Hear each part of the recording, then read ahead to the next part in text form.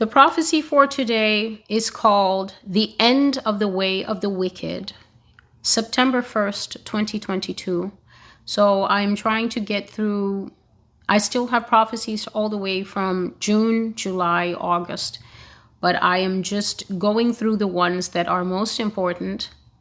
And this one is called The End of the Way of the Wicked. And I received this word in the middle of one of our prayer calls. This was the first one of September month.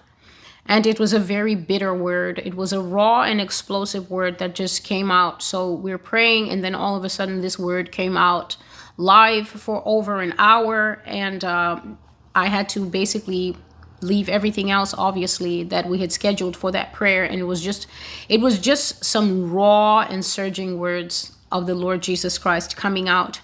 And so God was saying in a very heavy way that there's going to be no more delay when it comes to sin. You sin, there's going to be a ricochet, a boomerang, like a rubber band snapping back in your face. You pull a rubber band and it snaps, it's coming right back at you. And he says that it will be repayment and judgment for sin coming at a super, super fast rate. And so here is the word of the Lord. This is basically what came out. He was just speaking it forth and recorded it and wrote it down from the recording. The time is far spent for sitting on the fence. It is past the hour where people can go back and forth between a life of sin and a life of holiness. Holiness will no longer be mixed with sinfulness anymore.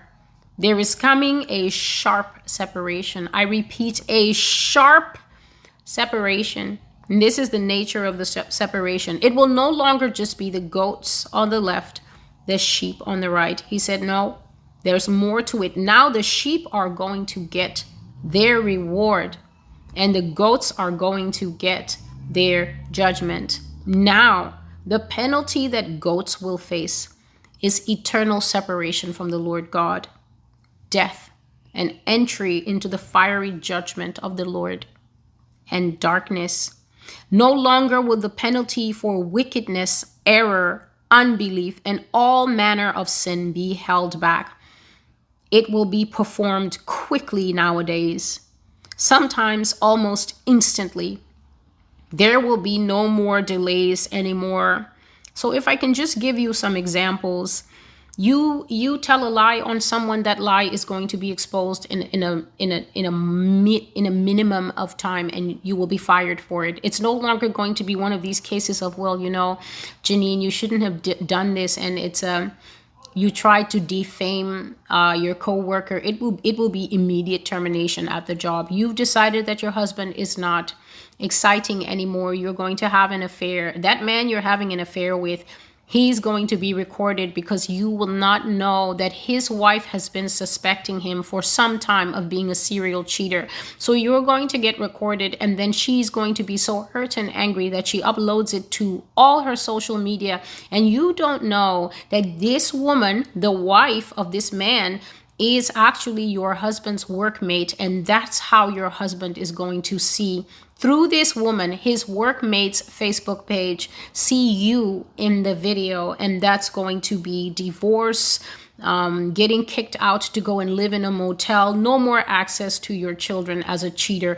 That kind of thing is going to be having a ricochet effect. You're swiping your credit card on some of these websites, the FBI will be knocking at your door in seconds to make inquiry into your huge collection of child porn that you thought was private. God says that dirt is going to come out swiftly. Not only dirt, but judgment. Not only judgment, but scandal. Not only scandal, but shame. Falling from very high places, the Lord says, you will be brought down low. This is not written down. This is just coming to me now. You will be brought down low in an instant. You will be exposed in an instant. You will be put to shame. You will be put in jail. Some of you will go to jail, the Lord is saying, for the crimes that you have committed in the past and gotten away with. You thought that the case was cold. The case is not cold. I, Detective Jesus, I am on the case. I will reopen long closed cases. I will reopen cases that have confused the police for decades. I will bring out the evidence. I will expose it all. For now cometh my judgment swiftly as a sword. In fact, you will be taken away in your sin. Men, you commit adultery, you will die on top of that woman. I hear God saying you will breathe your last breath upon a breast that is not the breast of your youth. Did I not tell you to be faithful and to be tender and to be kind to the wife of your youth? Yet you let your fountains run in the streets. I say to you, you will breathe your last upon the breast, God says, of this strange woman. And everyone will hear that that is how you left this world. This is the Lord's word.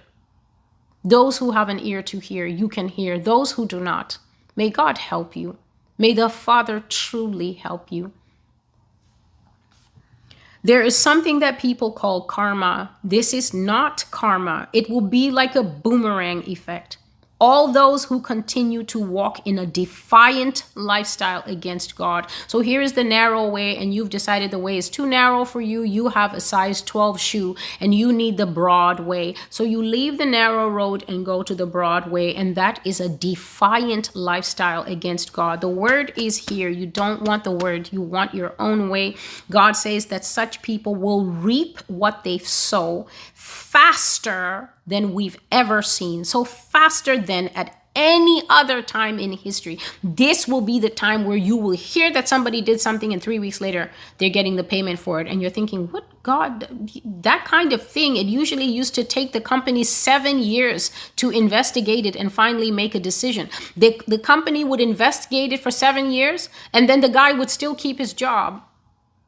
Police officers, the things that you have been doing and you still keep your job. We're at the end of it now. You're looking down the tunnel of being the cop on the inside of the jail for the first time. So God says the days have become shortened. The night has come. The work is nearly done. Whoever sows to the flesh will of the flesh reap corruption immediately. Galatians 6 and verse 8. The verse is this.